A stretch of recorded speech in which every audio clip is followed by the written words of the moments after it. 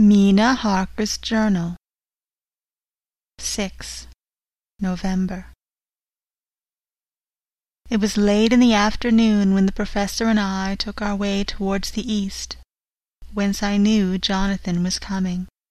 We did not go fast, though the way was steeply downhill, for we had to take heavy rugs and wraps with us.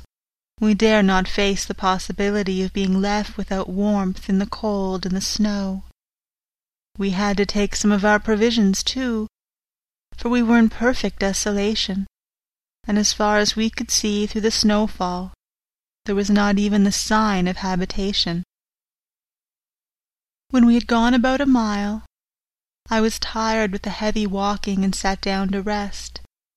Then we looked back and saw where the clear line of Dracula's castle cut the sky, for we were so deep under the hill whereon it was set, that the angle of perspective of the Carpathian mountains was far below it.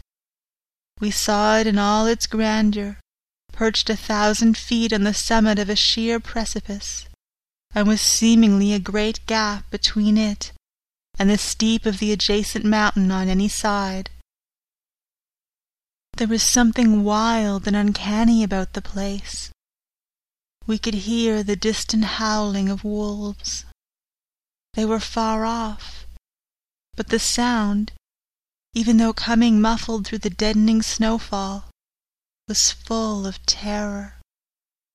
I knew from the way Dr. Van Helsing was searching about that he was trying to seek some strategic point where we'd be less exposed in case of attack. The rough roadway still led downwards. We could trace it through the drifted snow. In a little while, the professor signaled to me, so I got up and joined him. He had found a wonderful spot, a sort of natural hollow in a rock, with an entrance like a doorway between 2 boulders. He took me by the hand and drew me in. "See," he said, "here you will be in shelter, and if the wolves do come, I can meet them one by one."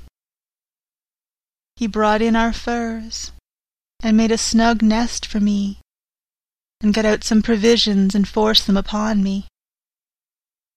But I could not eat. To even try to do so was repulsive to me, and much as I would have liked to please him, I could not bring myself to the attempt. He looked very sad, but did not reproach me. Taking his field glasses from the case, he stood on top of the rock and began to search the horizon. Suddenly, he called out, "Look! Madam Mina, look, look!" I sprang up and stood beside him on the rock. He handed me his glasses and pointed. The snow was now falling more heavily, and swirled about fiercely, for a high wind was beginning to blow. However, there were times when there were pauses between the snow flurries, and I could see a long way round.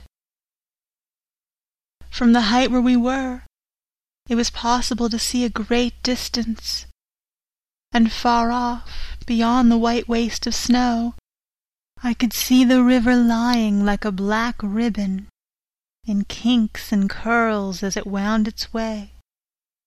Straight in front of us, and not far off, in fact so near that I wondered we had not noticed before, came a group of mounted men hurrying along.